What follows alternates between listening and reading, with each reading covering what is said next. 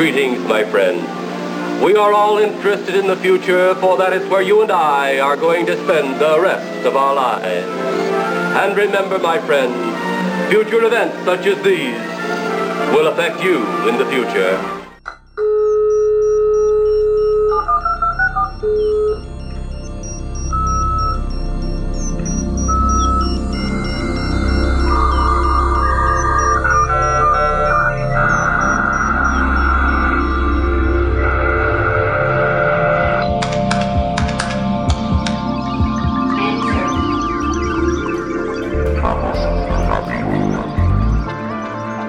Hello, this is Chaos Radio, this 6th international edition.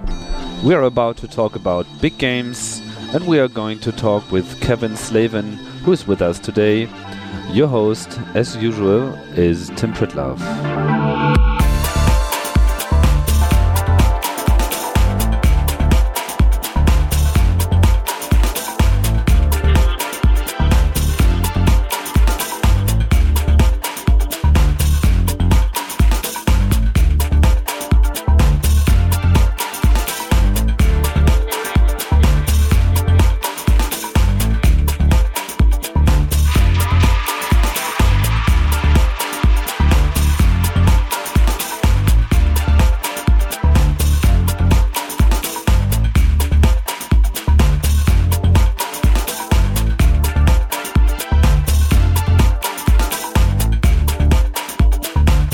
I say hello to Kevin. Hello, Kevin. And I say hi in return, Tim. Yes, fine that you're here and that we finally have the opportunity to talk, because you are busy in interesting things that I think are really interesting to look at.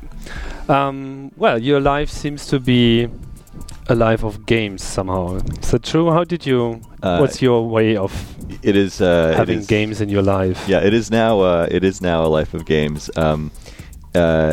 There were a bunch of years leading up to this one that were spent in advertising, which led to certain kinds of interests that we're still pursuing. But in a way, as we're moving forward with the way these games work, I've come to realize that really this is a direct continuation of work that I was doing as an artist many years ago, and that even as an art student, my sort of training, as it were, was with Hans Hake, who's a German artist who lives in New York. And as a sculptor, what we were learning about was the idea of systems themselves as the subject of work, the idea of building situations and systems rather than objects. That the dynamics of the world were more interesting than the things necessarily that those dynamics produced. What was your first computer? My first computer? Yeah. My first computer was a VIC-20. Okay. Did you play much on it? Sure. Okay. Yeah. What's your favorite game? On the VIC-20? I think the most notable game I remember is the one I remember most clearly is Blue Meanies from Outer Space, and I remember really clearly because it was the first time I could start to understand the code that it was written in. Okay. And also what I remember quite fondly with games on the VIC-20 was that most of them came from typing them in by hand out of these computer magazines, and that was just the most amazing way to learn how things worked, was that you actually had to knit this thing together, and then you saw this thing that you had produced, but actually somebody else had dreamed it up, right? And there was this very weird, and you would have to debug the whole thing, right? Because you were always typing something in incorrectly, and I can't remember the names of any of those games, but that's where I spent all my time, because it was from that moment on. It was once you typed in the game and once you were playing it, it was like, okay, what could I do with this? Like how can I tweak it? Like what can I do with this game to make it a little bit more this or a little bit more that? And that was great, Yeah, I remember those times where you constantly, and then you were also enhancing the game because you were really learning that whole software development process of taking something that's already there, enhancing it, and probably even find bugs that are in there. Totally, no problem was free of bugs. Yeah. Yeah, it was always amazing to me that they couldn't find a system to generate the final finished debugged code and publish that. It was, but somehow, but in a way that was great training. I mean, Right. So right now you made games. Your business, your living. I don't know how well it works, but can you shortly describe what you're doing now? Yeah. So I have a company called Area Code, which my partner in that is my favorite game designer, and that's Frank Lance. And Frank, among other things, used to be the director of game design at Game Lab. And while he was there, and even before that, he had done some of my favorite games that were out there, and really innovative, and not not like more levels for Splinter Cell, and not like the sequel to Road Rash 5 or whatever, but actually like real games that had ideas in them in terms of how they play. I had been looking at some of the work that he'd been doing originally with Jan Abrams at the University of Minnesota. He did a game called The Big Urban Game, which involved transforming the city of Minneapolis into this enormous game environment, right? And they had these huge 30-foot high inflatable playing pieces that people were hauling around Minneapolis over several days in response to stimulus from the internet. Basically, everybody was playing, right? And then that would create the moves for the players who were moving these things around. And that I had seen that and had really kind of tagged it as this is. I don't know if this is what the future of the medium looks like, but this is clearly a totally different idea about what games can do, which is to actually transform the urban experience. Through a very weird set of circumstances, Frank, that had partly to do with me, long before Frank and I even met each other, Frank ended up starting a class at NYU where he teaches in big games. So some interesting projects came out of that. Pac Manhattan is the most famous one. And I was working at an ad agency and was dying to sort of see if we could pull something off, for one of our clients that really, use this, because basically, the funding model for this is unclear, right? And we're sort of building the business, and we're trying to figure out what that business is. But the most obvious one, and the certainly the short-term one, is basically sponsorship in a sense, right? And companies that sponsor them, and then these games that really work to do good things for their brands. So you already mentioned this Pac Manhattan game, which sort of was like the most, mostly reflected on. What kind would you? Can you describe what you did and why you think it was the most successful one for you? Yeah, I should start by saying that my personal involvement with that was I didn't have any personal involvement with it, but it was Frank's class, which included some people who really went on to do some really interesting things, even way outside of that. It was actually the first time that big games had ever been taught as a subject, and his students had come up with the sort of based on what he was bringing to them about work that he'd done thus far. They came up with the idea of using Lower Manhattan and its grid structure to actually play out the game of Pac-Man in physical, three-dimensional, real street life Manhattan. One of the things that happened with it is that they had been planning to really use the most complex set of technologies possible to track the location of the human Pac-Man and the 4 human ghosts running around the city. So to describe it probably a bit more, Practically, so people were actually moving in the streets. Right, there were 5. Yeah. So everybody was a Pac-Man. There were 5 players, 4 of which play the ghosts. Blinky, Pinky, Inky, and they Fly. got names. Yeah, they've always had names. Oh, yeah, they've always. Yeah, maybe they were just in the States. I don't know. Okay. I don't know. I mean, they were never really addressed by name, but anyway, they had names. So 4 players are the ghosts, and 1 player plays Pac-Man.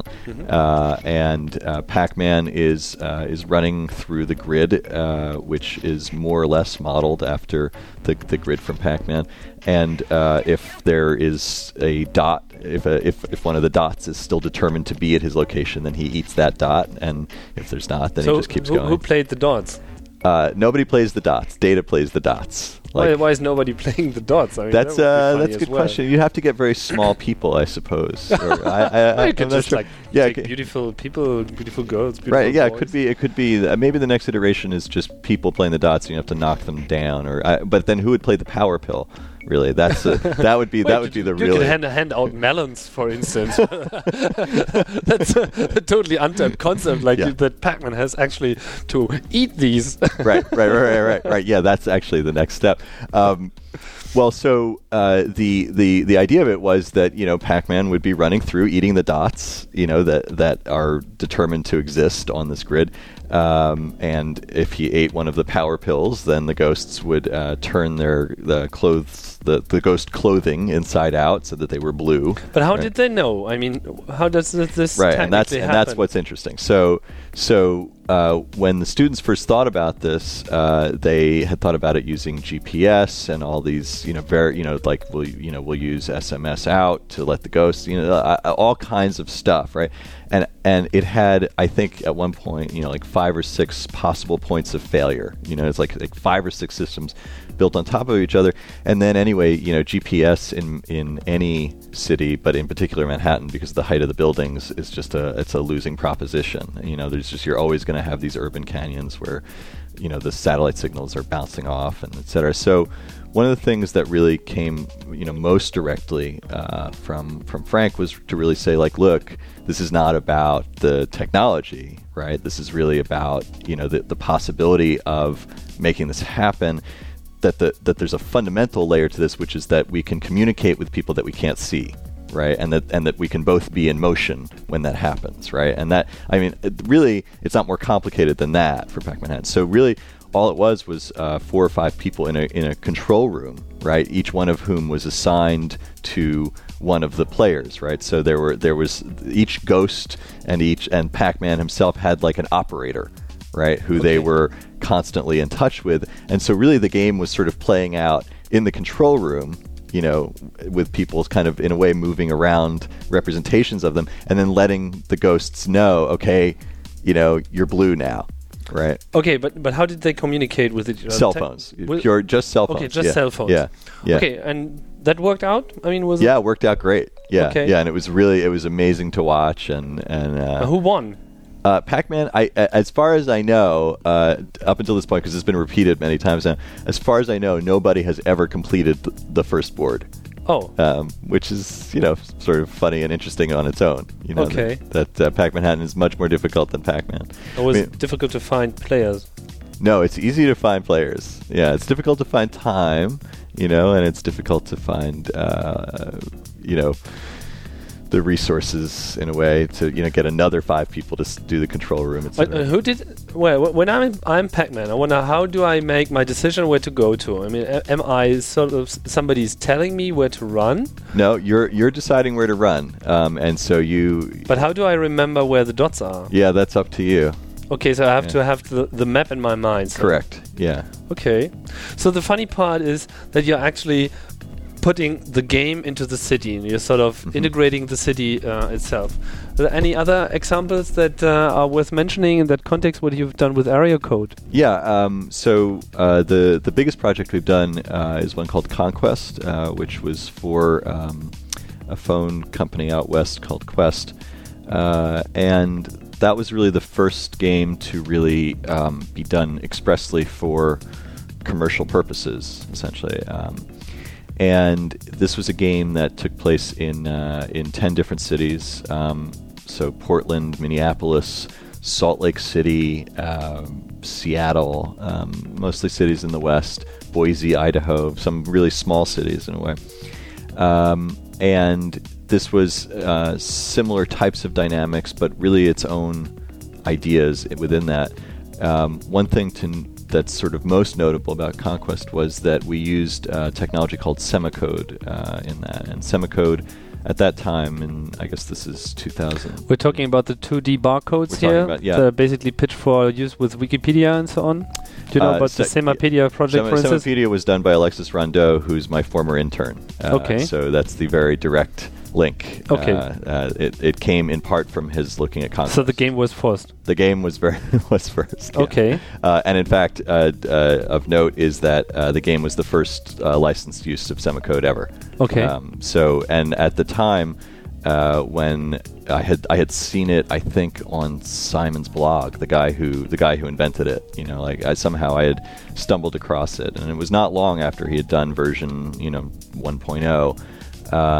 And just thought, that the power of a two-dimensional code, this thing that looks like an unfinished crossword puzzle, that the idea of that, within an urban landscape, something like it had a power because you look at these things and you could stare at them for 5 minutes, you could stare at them for 5 hours, and they yield nothing. It's like they will not give up their secrets to humans, right?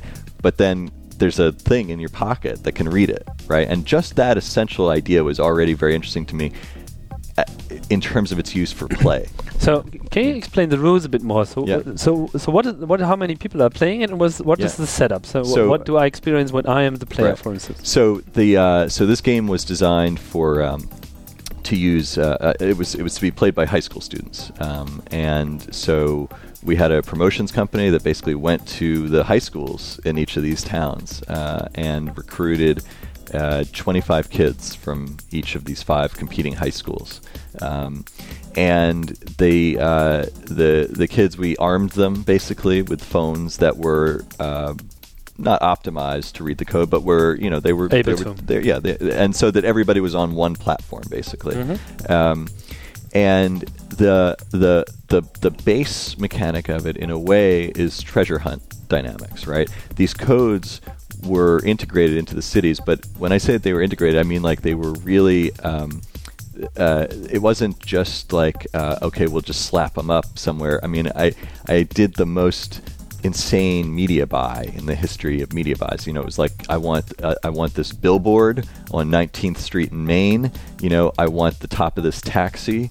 That's going to drive around here. I want to be in the window of this art gallery that's over here. And basically, it was like flying out to the cities and finding where would you put a couple hundred of these codes so that they felt like some strange virus had arrived within the city. That it didn't feel like street art. It felt like something had kind of woven its way into the code of the city, and that the thing that had woven its way into the code was really some weird kind of secret. I'd been really directly inspired by this movie from the early 80s, a really crappy science fiction movie by John Carpenter called They Live. And it was a really bad movie, but it was a really brilliant idea. And They Live was about a guy in L.A. who is he's quasi-homeless, he's having a really bad day, and he comes across on the street a pair of sunglasses. And he puts them on, and he looks up, and and all of the ads that he sees, all the billboards, instead of being for like Calvin Klein underwear or whatever crap, they say things like obey or stay asleep, etc. And then he takes the sunglasses off, and it's for underwear again. He puts them back on, and it turns out that all of the advertising of the world is actually sort of jamming it's sort of like a false signal on top of the real signal. And then and then it kind of spins out of control because it turns out one of the businessmen walking by has a giant flaming robot head if you have the glasses on, because the Earth has been controlled by aliens for right. I didn't know that movie. It spirals out of any control. But it was such a beautiful idea, right? Yes. That there would be this like augmented reality yes, idea. It was. And I mean, this is like 1983 or so, right? It was before we really had the language to even describe this kind of thing. But what I loved was this idea of the public secret, right? That there was this stuff that was out there that everybody could see, right? And it was visible to everybody, but only legible to some.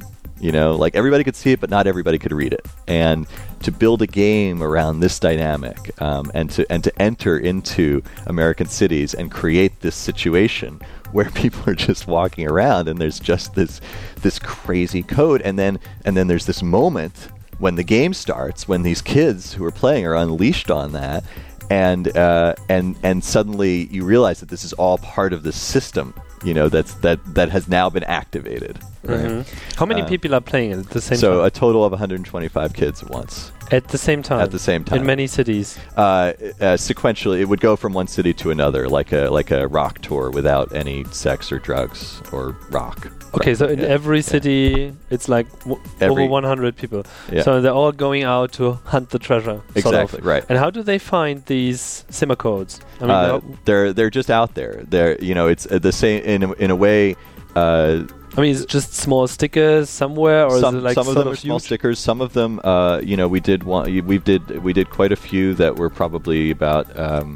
The codes themselves were probably about 10 meters high. Like really, really big. Okay. Like billboards. Huh? Like billboards. They were billboards, right? Okay, I mean, it's like billboards. it's like that was the ad. Okay. Right? The ad was just this raw code. Okay. There were on the top of taxis that would normally be advertising cigarettes or whatever it is. There would just be this code. But it was. It must be some kind of restricted to a certain region, right? Correct. How big? And actually that's the second point about it is that if all it was just a scavenger hunt or treasure hunt dynamic, that's okay, but that's not really an interesting game. It might be kind of fun, but it's not really that interesting.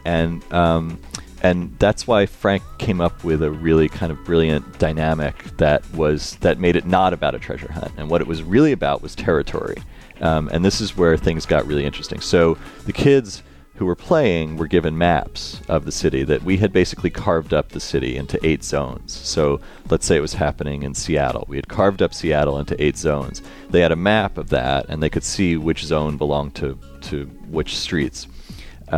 In order for them to shoot the treasure that was in, let's say, the team from Main Street High School wanted to shoot the codes in Zone 8, they would have to own Zone 8. They would have to occupy it, right? And so then there's a system of how you occupy that zone, and then there's a whole series of strategic decisions, right? It's essentially game board, right?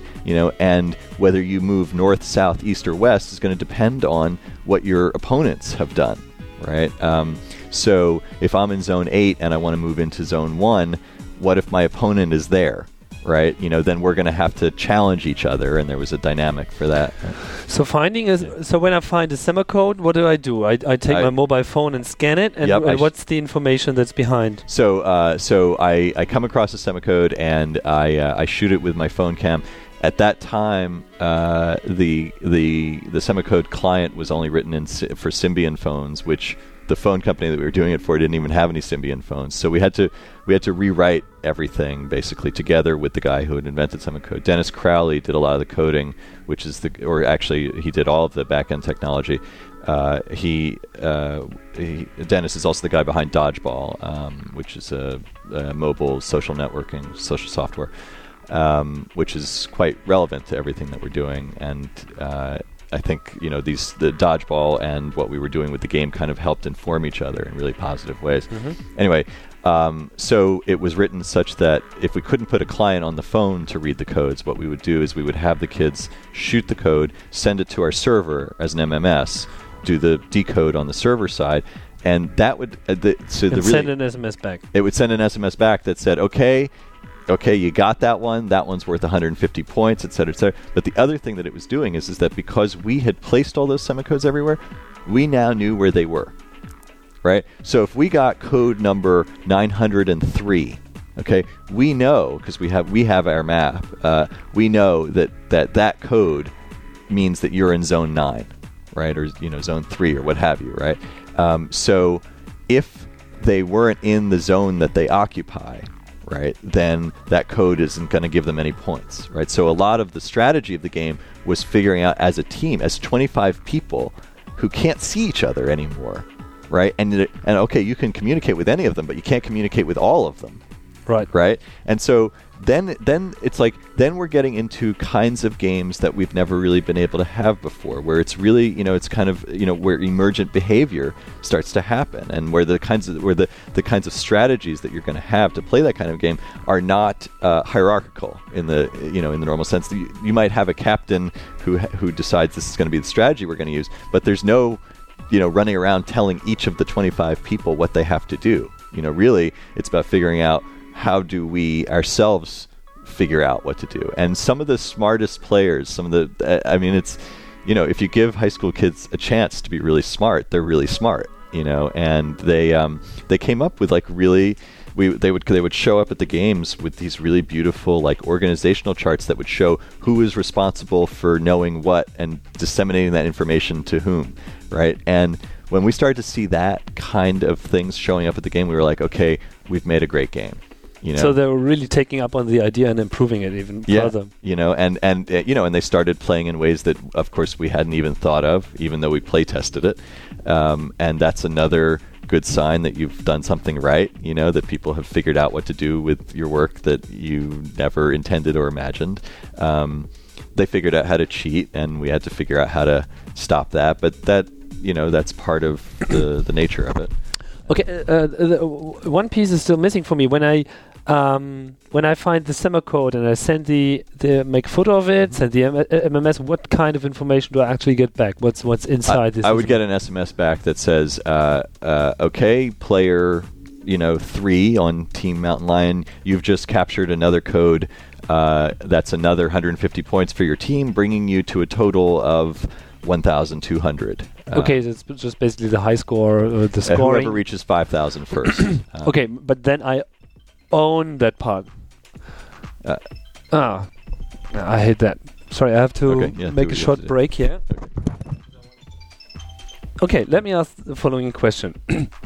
So, it's sort of like taking a computer game into the city. Mm-hmm. Thereby losing completely the original notion of a computer game, which basically means you are sitting in front of your computer and you're diving in some kind of world. Now the computer is coming into your world, so it's like augmented gaming in a way. Mm-hmm. So I think there's a certain quality. I mean, Chaos Computer Club has also done this Blinking Lights installation, which sort of also integrated the city into... It was, it allowed gaming in a way, but it was much more about being integrated into the city. Right, yeah, we had a big crush on that project. You had? Yeah. How did you know of it? Oh, because it's our job to know about things like that. Okay. Yeah. So the internet just told you that's existing. Yeah, I also know Berlin. So, okay, right. Yeah. So what's your take on this? Well, I mean, as a general idea, I think one of the things that has happened to games is the same thing that's happened to computers, which is that it turns out that the real power of computers is not necessarily to compute per se, but really to communicate. It's really that it turns out that what's great about computer games now, like right now, is the fact that we can play them with millions of people. Like what makes World of Warcraft great is a couple things. One of them is that the world is so beautifully rendered, and that we can create 3D images that do this, that have this kind of power. That's great, but that wouldn't be much fun, or it would not have the same kind of power if you weren't playing it with 4.5 million people, right? And that if you look at like the grand history of games, like never mind computer games, but just games, there will be in the writing this from the future, there will be this like weird footnote, this weird historical moment that starts in like, I don't know, 1980 or so, or maybe actually earlier, but maybe about 1980 to about 2000 or so, where people played games alone. right? I mean, it's like people would be like, yeah, that's really weird. Like they used a computer as the opponent, right? Rather than the thing that puts me, in touch with the opponent, rather than the thing that mediates all the exchanges that I have with the full sophisticated complexity of people. Like the computer was like trying to outsmart me, and I'm trying to outsmart the computer, right? But actually, wasn't the first Pong already two-player game? That's true. Actually, that's an excellent point, right? And Space War, right? Space War and Pong were two-player games, right? And I guess if I think about it now, it's partly because the computer wasn't really powerful enough to be a worthwhile opponent yet. But then it was. And then it was. Until it was too complicated, impossible to beat. Right, and I mean that's where the thing thing is kicking us again. It's like I like to play chess, right? But and I play chess online sometimes against other people who I have no idea who they are. That's always going to be more interesting to me than playing chess against a computer, even one that's matched to my level, because a computer is going to play chess like a computer. And, if it's going to play at my crappy level, it just means that it's handicapping its math, Yeah, and it's no point in comparing brain cells to... Yeah, processes. And what's interesting is how humans interact with humans, and what's great is that computers are making this possible in ways that was never possible before. And really, part of what we're taking from the video game world is just the capacity to play with all these people who I can't see, but I have a very meaningful relationship with for this hour that we are together in this space. It's taking the kind of idea of cyberspace and pulling it back into the real world and saying like look, we're gonna have this shared hallucination of the space right in front of us, rather than some dream of whatever. And a lot of times we talk about it is that these are games that have computers in them rather than the other way around, right? That if computer games have been thought of as trying to take you further and further into some like vanishing point on the screen, like if you think about a first-person shooter, like going deeper and deeper and deeper into this moment, and of sort of like trying to simulate this world, on a two-dimensional screen, and there's all kinds of tricks to deal with that.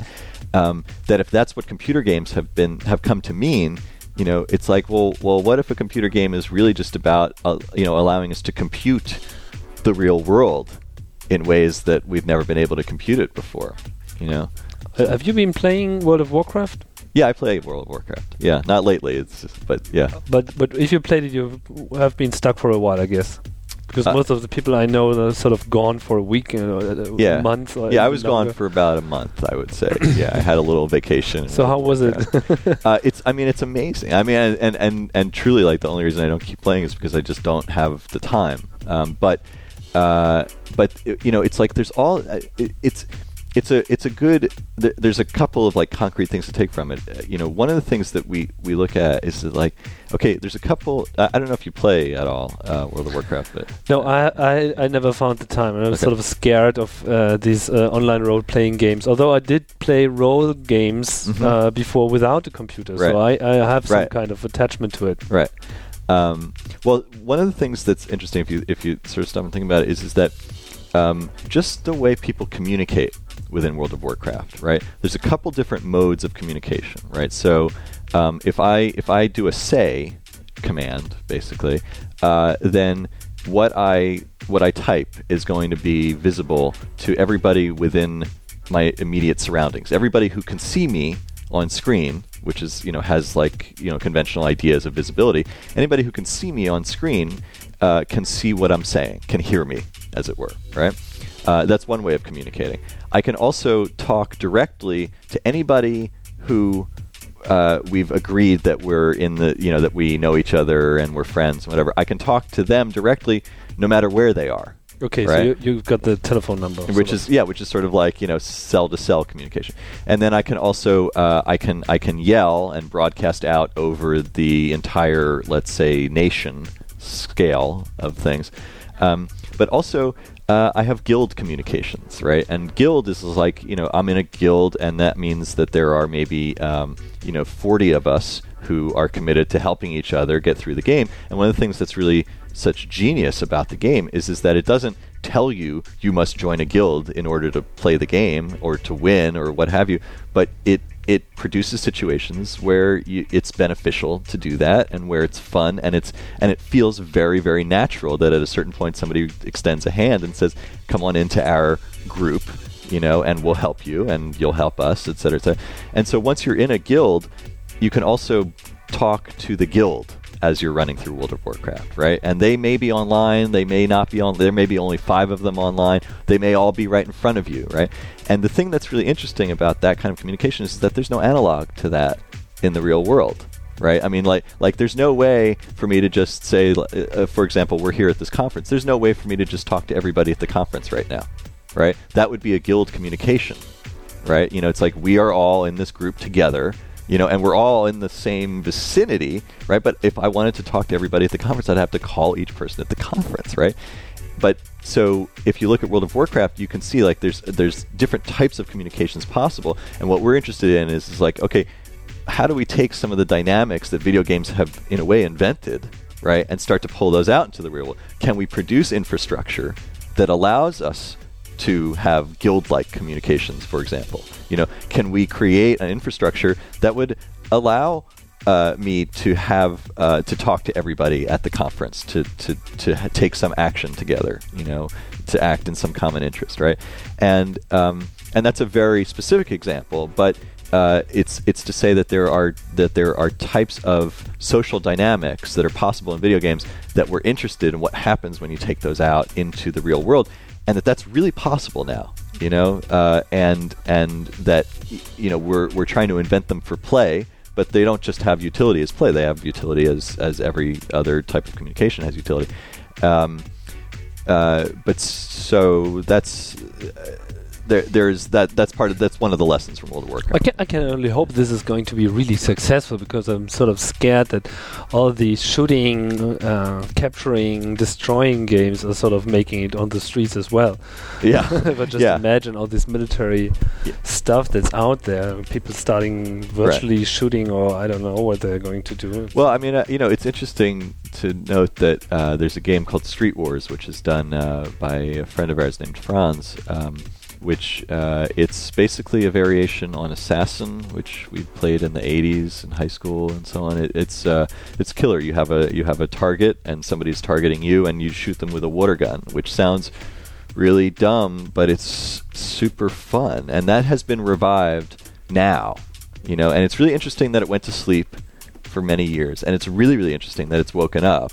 And I played it in New York, and it was amazing who else was playing, And I, recently I had breakfast with, a really kind of important venture capitalist from San Francisco, and we were talking about whatever, and he said, yeah, I played Street Wars. I got killed in the second week, and it was like, yeah, it's like this is it's somehow it's in the air. That the kinds of things that we're doing online, even the first-person shooter type stuff, that you can start to pull that into your real life, and you don't have to run around with a weapon and think about killing all the time, but it transforms your consciousness. If on the way to work you're like, I really hope I don't get shot.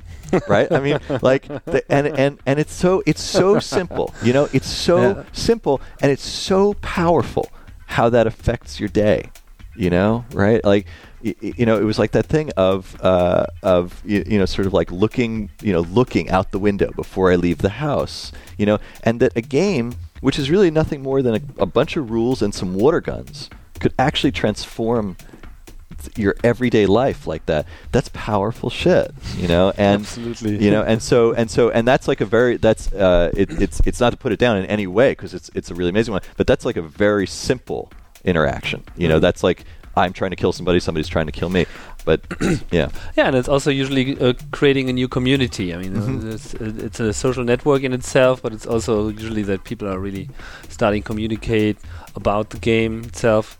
I was once involved in creating a multi-user game that you could play via the telephone, which wasn't it wasn't really a game. It was more like an environment, a virtual villa where you could just enter, and all the movements were controlled by the keypad of your telephone. But immediately when the people gathered, they started with playing their own games within the system, just using the infrastructure, talking to each other, leaving messages and communicating in a way. There was some forms of communication, like that, what you described, the communication in World of Warcraft, so like talking to friends and so on. Yeah. No guilds, actually.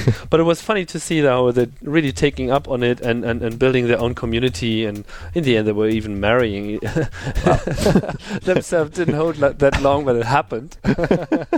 But yeah, games are strong. That's the basic punchline. Yeah, games are strong, and also I mean, this is sort of the continuity between your Blink and Lights project and the kinds of things that we're doing. Is that we talk about, you know, the dawn of the kind of read-write city. You know, that cities for many years, as long as there have been cities, are basically read-only. You know, it's like you know, who builds the city? You know, architects, developers, urban planners, et cetera, and then we live in it. You know, and really, what was the platform to write back to it? There's not much. I mean, you know, okay, there's graffiti, you know, but there's not many other ways to feel like I'm using the city, right? And that is also, that's the other powerful part of it. Part of it is the play element and the games and the community, but the other part is the idea of a city that you can use. You know, the idea, it's like where you start to think about all the buildings around you as the hardware, and you know, I'm going to use it in the following ways, and that, I think, again, it's like that we're not inventing that. I think that's partly something that we've acquired a taste for that from video games, right? Because it's like when you're playing Grand Theft Auto, right, that you are affecting your environment. You're interacting with your environment in ways that you could never do in real life, and that's part of what makes it really fun, right? And so the question is like, what can we use all these new technologies to do so that you can affect your environment without actually altering it physically, right? Because there are ways to alter it, you know, they just don't have to involve, you know, leaving marks, right? Right. And you know, because I think that's, you know, it's part of what the essential impetus behind, you know, street art and graffiti, et cetera, is just the idea of you know, that the city is just a little bit mine, right? Yeah. And that there are ways to do that where you can feel that way all the time. Yeah, and you can fill it with content that's actually only existing on the internet, but you are attaching the meaning to it, and that makes it sort of playful. I mean, think about leaving these semaphore stickers yourself, right? By like dropping new information and making your environment a new adventure game in itself. You know, and maybe it doesn't even have to involve leaving semicolon. Maybe it's just marking a location for somebody else who may find that location, right? Because that's... Yeah. I mean, the geocaching community is sort of doing this already. I mean, absolutely. They're leaving the treasure, and this time it's real treasures and finding it. Yep. It's sort of still very simple, but people seem really to be very attached to it also. It's geocaching is really beautiful. You know, in part,